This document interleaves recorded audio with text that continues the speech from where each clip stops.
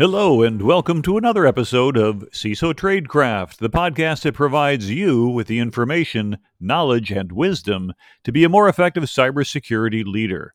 My name is G. Mark Hardy, and today we're going to explore how political proficiency can translate into positive progress in your career. As always, please follow us on LinkedIn and make sure you subscribe so you can always get the latest updates. As a Navy officer in my career, I had learned a lot about what it takes to be able to progress and realize that a lot of that insight translates into many corporate and even government civilian positions as well. So pardon me if I use Navy ranks as the delimiter, but it's a point that I'd use with a lot of people for counseling. You'll promote to lieutenant commander, which is usually you make that at about the 10-year point, based on technical skills. You'll promote to commander, which you make at about the 16-year point, based upon proven management skills. You promote to captain at about the 22-year point, based on proven leadership skills. But you promote to admiral based on proven political skills. And these skill sets are orthogonal. That is to say, they don't necessarily reflect one to the other. You can make progress in one, it doesn't give you progress in anything else. It's like going north is not going to take you any farther west. So one of the difficulties in many career paths is we offer training and coaching for whatever skill level a person is at, rather than get ahead with training for the next level. Many brilliant technical people get promoted to management and then they do poorly. Thus, the Peter Principle, people are promoted to their level of incompetency, starts to make sense. Someone's good at a job, so they get a promotion. They're good at that job, so they get another promotion. Now they're in over their head and they do poorly and remain stuck and are no longer considered promotable. It turns out that different skills are needed at different times in a career path, and failure to get ahead of the power curve often results in careers being topped off, unhappiness and unfulfillment in a job, and a resigned attitude. My goal in this podcast is to help you understand the lay of the land, how to navigate even without a mentor, and make sense of how some people sail ahead while others wallow in shoal water. Now, even if you're at the point in your career where you like your technical work and really don't want to be bothered taking a management position, just remember at some point in your life you were thrilled to be able to ride a two-wheeler and vowed never to go back to a tricycle. Yet I would suspect that most, if not all of us listeners, progressed past the first bike and got a driver's license. Now, some of us even kept going and got a pilot certificate. But the point I'm trying to make is, don't assume you know what you want to be at some point in the future. We all grow and we change continuously. It's been said when you stop growing, you start dying. And I want you to keep growing. So let's get on with what I hope you find will be valuable career wisdom.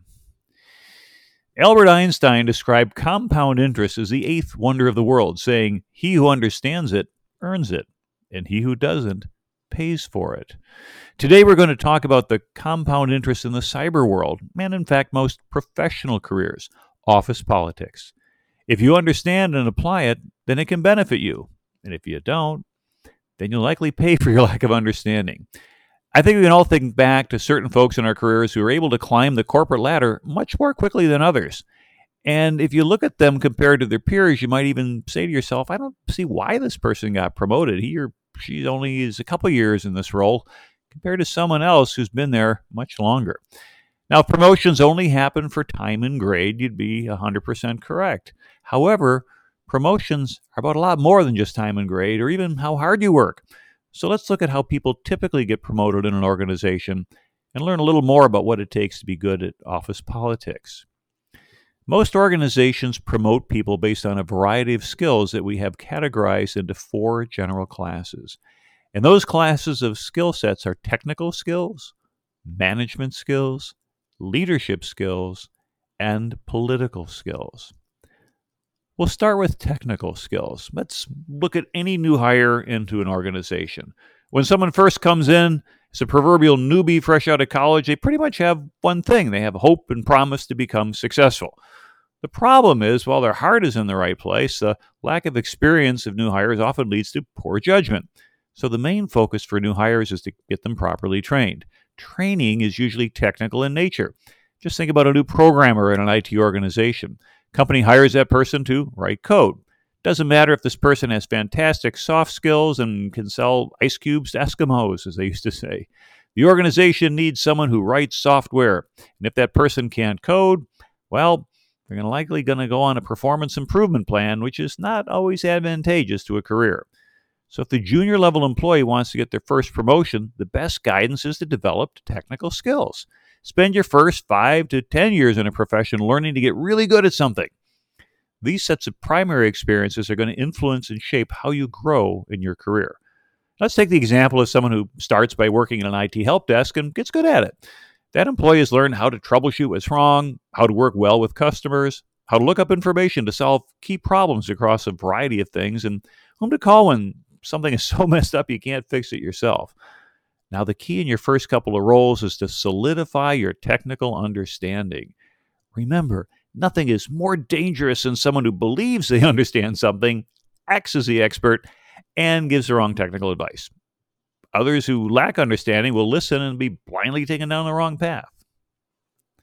Next are management skills. Okay, we'll fast forward 10 years into your career. You're someone who has demonstrated core competencies in at least 3 job areas. You've worked for 3 different bosses, you've seen good things and bad things, and you're starting to build a reputation as a hard worker who gets the job done and is skilled technically, as demonstrated by the ideas you come up with. And at this point in time, you're going to be considered for a first-time manager role. Now, the organization is thinking, well, this individual knows the tooling and process so well, they should begin to coach others and be the boss over a team. Now is the time you must shift from being good at technology to being good at managing people. And this is an entirely different set of skills. To be good technically, you just need to know the right answer, which may only be a single Google search away. However, to be a good manager, you must focus on your soft skills. Are you a good listener? Do you understand how people are feeling? Do you know what it takes to get better performance from a certain worker that seems not to care as much about the job or company as their peers? Now, this is tricky. One of the mistakes that new managers make is they treat people how they want to be treated in their career. For example, perhaps you had a micromanager whom you hated because they were constantly checking on everything you did. So you decide to be the manager who sits back and trusts your people and lets them come to you. Now, this might work well for the folks who've been there longer in the organization. However, new hires might view the boss as distant. They feel they're not getting the guidance or the attention to help them grow their careers. And worse yet, some inexperienced workers may make significant mistakes that could have been prevented with proper oversight. Therefore, when you become a first-time manager, focus on coaching and managing others how they want to be coached and, in fact, how they need to be coached. If someone likes to talk and get to know you for a few minutes before they talk about business, be the kind of boss that takes an interest in chatting. Up to a point, of course. You don't want to waste your time. It'll make all the difference. And if someone wants fewer meetings so they can deliver more results and you see that it works, enable that person to get out of meetings. A few years back, Reebok made a series of commercials featuring Terry Tate, office linebacker. The CEO hired this massive NFL lineman who changed the culture by aggressively correcting employee misbehavior in the office. Now, we're not saying tackle people to remove inefficiencies. That'll probably get you fired. We are saying be the office linebacker who finds objects that need to be moved out of the way for your subordinates and do just that. If you can remove the things that make their lives suck, then they'll follow you just about anywhere, and that's what makes the beginning of a good leader. Okay, back to another sea story. So in the Navy, the senior officer on board a ship is a commanding officer, and the second command is the XO, or the executive officer. And I served for a number of COs and XOs in my career, and I remember as a junior officer, I had worked for 2 XOs that were excellent managers. And unfortunately, only one of them was a really good leader. The one officer that I first went to work for, he always knew what was going on. There was always a line of people standing outside of his office, and he was kind of like Mr. Spock there. No emotion, just writing things down, approving things. And I can remember bringing him a message to be released or some paper, and he looked at me and he said, "What about such and such?" And you know what?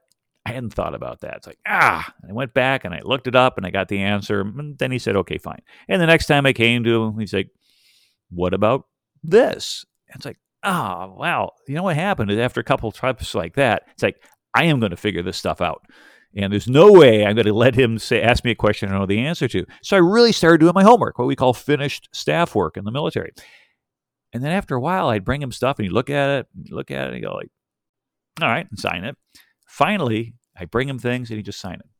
He knew that he had imparted to me the concept of embedding excellence in your work. And he went on to make captain, and he did extraordinarily well in his career. Another XO I had worked for was an excellent manager as well. He had a system where every department head was on a sheet there every day. This is long before we had computerized taskings and things like Microsoft Teams and Outlook and Schedule, and kept track of everything that had to go on. And if you didn't get it done in a day, it showed up on the next day's list with a number 2 after it.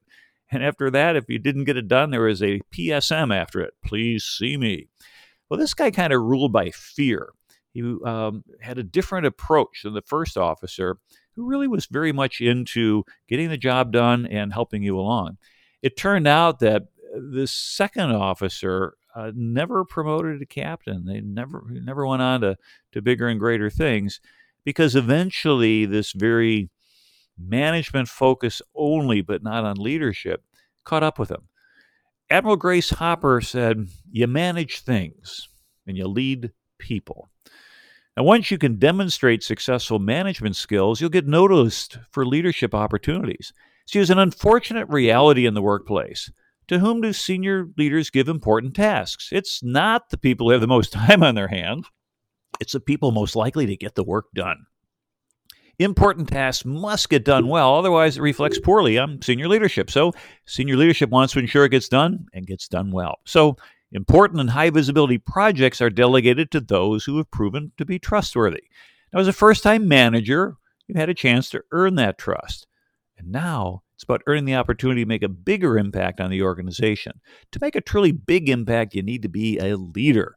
Now, there's one thing that every leader needs: followers. Now, I mean, it sounds funny, but really it isn't. It's serious. I mean, these can be direct reports, or they can be folks that you influence to partner together. But leadership is fundamentally different from management.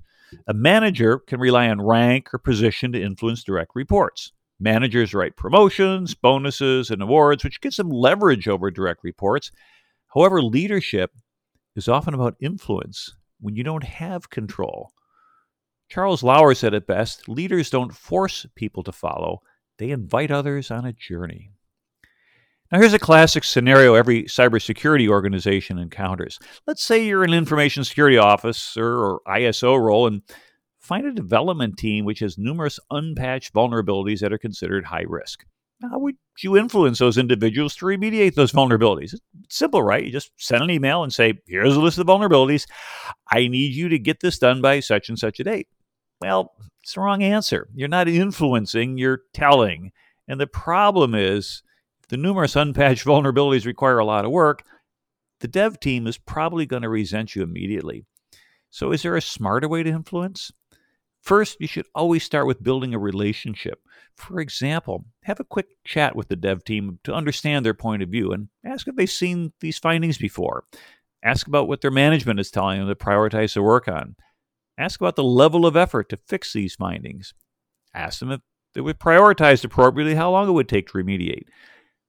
Talk to their management and explore if you can get this increased in priority instead of immediately making them look bad or missing a deadline. This way, you can understand the issue, identify how you can influence the situation, and then act. One of the questions to ask yourself is, how many people in your organization can screw things up with a computer? Usually the answer is just about everyone. And the next question is, how many of those people report directly to you? And often it's not that many of them. As a result, influence strategies are huge in your ability to become effective as a leader. And influence opportunities come everywhere. Most organizations don't have enough budget. You may find yourself wanting to spend more money to buy a tool, to get more people, etc., but you lack the resources. So how can you influence an opportunity like this? You might look at pockets of money. What that means is if something is paid for, it doesn't matter if it comes from your budget or someone else's. Now, Remember one time in the federal government where we wanted to improve the developer tooling and increase application security. The problem was we didn't have the funds. So we started talking with the chief technology officer, the CTO, and the CTO had a problem because he had funding for new initiatives, but he couldn't get certain companies through the procurement office since lawyers were taking months reviewing master service level agreements and liability terms. And, well, the way the federal government works, you're stuck in a use it or lose it from a financial situation. If you haven't spent your money by the end of the fiscal year, not only do you not get it back next year, but guess what? They said, oh, you didn't need it? They cut your budget the following year. So there's a real imperative to spend it all. By the way, don't try that strategy with a family budget, but it seems to work for the government. Anyway, we created a business proposal on 3 different initiatives they could do with more funding. So it turned out we got the funding from them, and they didn't have to go to management to explain why they couldn't spend according to their plan. And it was a win-win for everyone. Now, that's not always going to happen, but that's the sort of influence that gets people noticed. Here's a leader who's helping others in the organization, is getting more funding to help the office, and also getting involved in conversations with others, etc. It's all about influence. Okay, so you've made it through acquiring technical skills, management skills, and leadership skills. Must be time now for political skills. Professor Gerald Ferris, a management and psychology professor at Florida State University, has defined political skill as, quote, the ability to effectively understand others at work and to use such knowledge to influence others to act in ways that enhance one's personal and or organizational objectives. Okay. Michael Jarrett wrote in a Harvard Business Review article entitled The 4 Types of Organizational Politics, and in this article, Michael states that organizational politics refers to a variety of activities associated with the use of influence tactics to improve personal or organizational interest.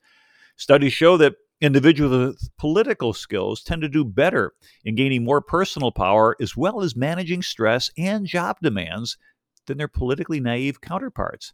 They also have a greater impact on organizational outcomes. Gene Leslie wrote in Forbes a profound statement about political skill. Here's an important paradox. If you have political skill, you appear not to have it. That's because skillful political behavior usually comes across as genuine, authentic, straightforward, and effective. Leaders who aren't politically skilled, on the other hand, end up looking manipulative or self-serving, and we all know both kinds of people.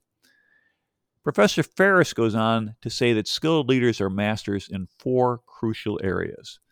Number 1, social astuteness. You need to get your cues right. Socially astute managers are well versed in social interaction. In social settings, they accurately assess their own behavior as well as that of others, and their strong powers of discernment and high self-awareness contribute to their political effectiveness. Politically skilled individuals combine social astuteness with the capacity to adjust their behavior to different and changing situational demands in a manner that appears to be sincere, inspires support and trust, and effectively influences and controls the responses of others. It's a quote from the article or the paper there. Astute workers will assess quickly whether a boss or client has already decided, and efforts to keep selling another idea are only going to damage that relationship. They also know where the decisions are really made. Is it on the golf course, over drinks, or behind a desk in the office? Finally, one needs to know who the real decision makers are as compared to who's only pretending to be in charge. Now, if these don't come naturally to you, you probably need to clue into social astuteness. Now, here are some statements to reflect upon to evaluate your political skill in this area. With respect to empathy, do you find it easy to envision yourself in the position of others? Do you listen carefully and attentively when people talk to you? Do you understand people very well, or do you try to see other people's point of view? If you can do that, you have empathy. With regard to communications, ask yourself, am I good at reading social situations and determining the most appropriate behavior to demonstrate the proper impression? In social situations, it is clear to me just what to say and to do, or I am able to communicate easily and effectively with others. If you're good at that, you've got your communication skills down. How about for self-presentation? Do any of these statements sound like things that you could say? I'm conscious of getting myself in the best position to take advantage of opportunities. I am very conscious of how I am perceived by others. I have good intuition or savvy about how to present myself to others. I always seem to instinctively know the right things to say or do to influence others. I size up situations before deciding how to present an idea to others. I think a lot about how as well as what I say when presenting an idea to others. If that makes sense to you, that means you've got good self-presentation skills. And the last of them, with respect to your political social astuteness, is collaboration. Statements such as, I'm particularly good at sensing the motivations and hidden agendas of others. I'm good at getting others to work together. I'm good at coordinating the efforts and talents of team members to bring about effective team outcomes. I try to find solutions to problems that incorporate others' views and opinions. And I am the one who can get people to work well together. Number 2 after social astuteness is interpersonal influence. Managers who are effective influencers have good rapport with others and build strong interpersonal relationships. They also tend to have a better understanding of broader situations and better judgment about when to assert themselves. That, in turn, helps create better relationships. Skilled influencers are not usually overtly political. They're seen as competent leaders who play the game fairly, and their graceful political style is taken as a positive, not a negative force within the organization. Politically skilled individuals convey a sense of personal security and calm self-confidence that attracts others and gives them a feeling of comfort. Now, if you want to learn more about influence, check out a couple of our previous podcasts on presentation skills and the principles of persuasion. Here are some statements to reflect upon to evaluate your political skill in this area. It is easy for me to develop good rapport with most people. I'm good at getting people to like me. I'm able to make most people feel comfortable and at ease around me. I'm good at getting others to respond positively to me. If those statements describe you, you're good at interpersonal influence. Number 3, networking ability. Skilled networkers build friendships and working relationships by garnering support, negotiating, and managing conflict. They know when to call on others and are seen as willing to reciprocate. Now, if you aren't good at getting to know random strangers at parties, now may be a good time to practice. Here's some statements to reflect upon to evaluate your political skill in this area. I have developed a large network of colleagues and associates at work whom I can call on for support when I really need to get things done. I'm good at using my connections and network to make things happen at work. I'm good at building relationships with influential people at work. At work, I know a lot of important people, and I'm well connected. I spend a lot of time at work developing connections with others. I'm good at making myself visible with influential people in my organization. If those statements describe you, you're probably quite good at your networking ability. Number 4 was apparent sincerity. Be sincere. Politically skilled individuals display high levels of integrity, authenticity, sincerity, and genuineness. They really are and are often viewed as honest, open, and forthright, inspiring trust and confidence. People high in political skill not only know precisely what to do in different social situations at work, but how to do it in a manner that disguises any ulterior, self-serving motive and appears to be sincere. The quickest way to lose trust is to be not sincere, to be insincere. Don't be that type of person. Here are some statements to reflect upon to evaluate your political skill in this area. If you're authentic, when communicating with others, I try to be genuine in what I say and do. I try to show a genuine interest in other people. It's important that people believe I am sincere in what I say and do. Sometimes we feel inauthentic. I'm able to adjust my behavior and become the type of person dictated by any situation. Sometimes I feel like an actor because I have to play different roles with different people. So depending upon whether you're authentic or inauthentic, it really is going to reflect on your ability to have apparent sincerity, number 4. Now, Jean Leslie added 2 more areas. Number 5 was think before you speak. Politically skilled managers are careful about expressing feelings. They think about the timing and the presentation of what they have to say. We used to say, do what your career can handle. There's a saying that says you start any new leadership job with an elephant gun. You get 3 shots. It can take down anything. However, it's super loud and takes a long time to reload. And if you run out of bullets, you just might not make it back.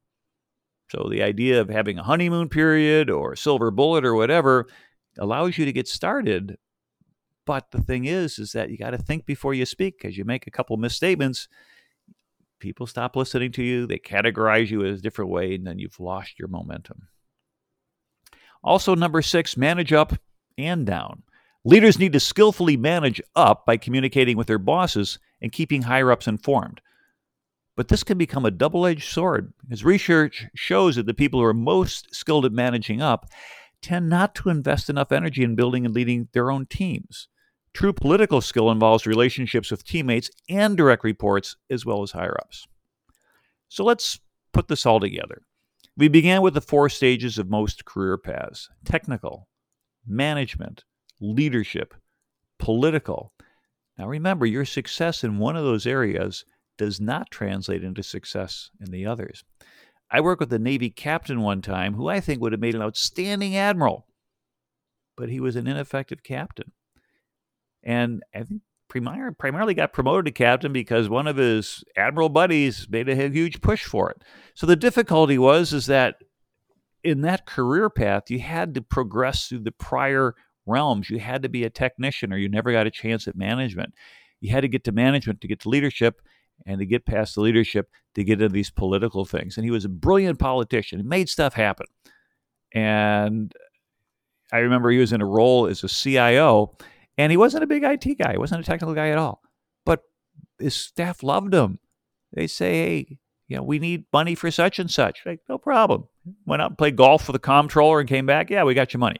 Whereas people said, hey, we need this initiative, and he'd go play golf with some senior official, and he'd get what he needed. So it turned out that having that political capability was wonderful, but what stalled him out in his career was a lack of ability to execute at the leadership level. All right. Obviously, I don't mention names here, but I'm just trying to say, can we learn from other examples?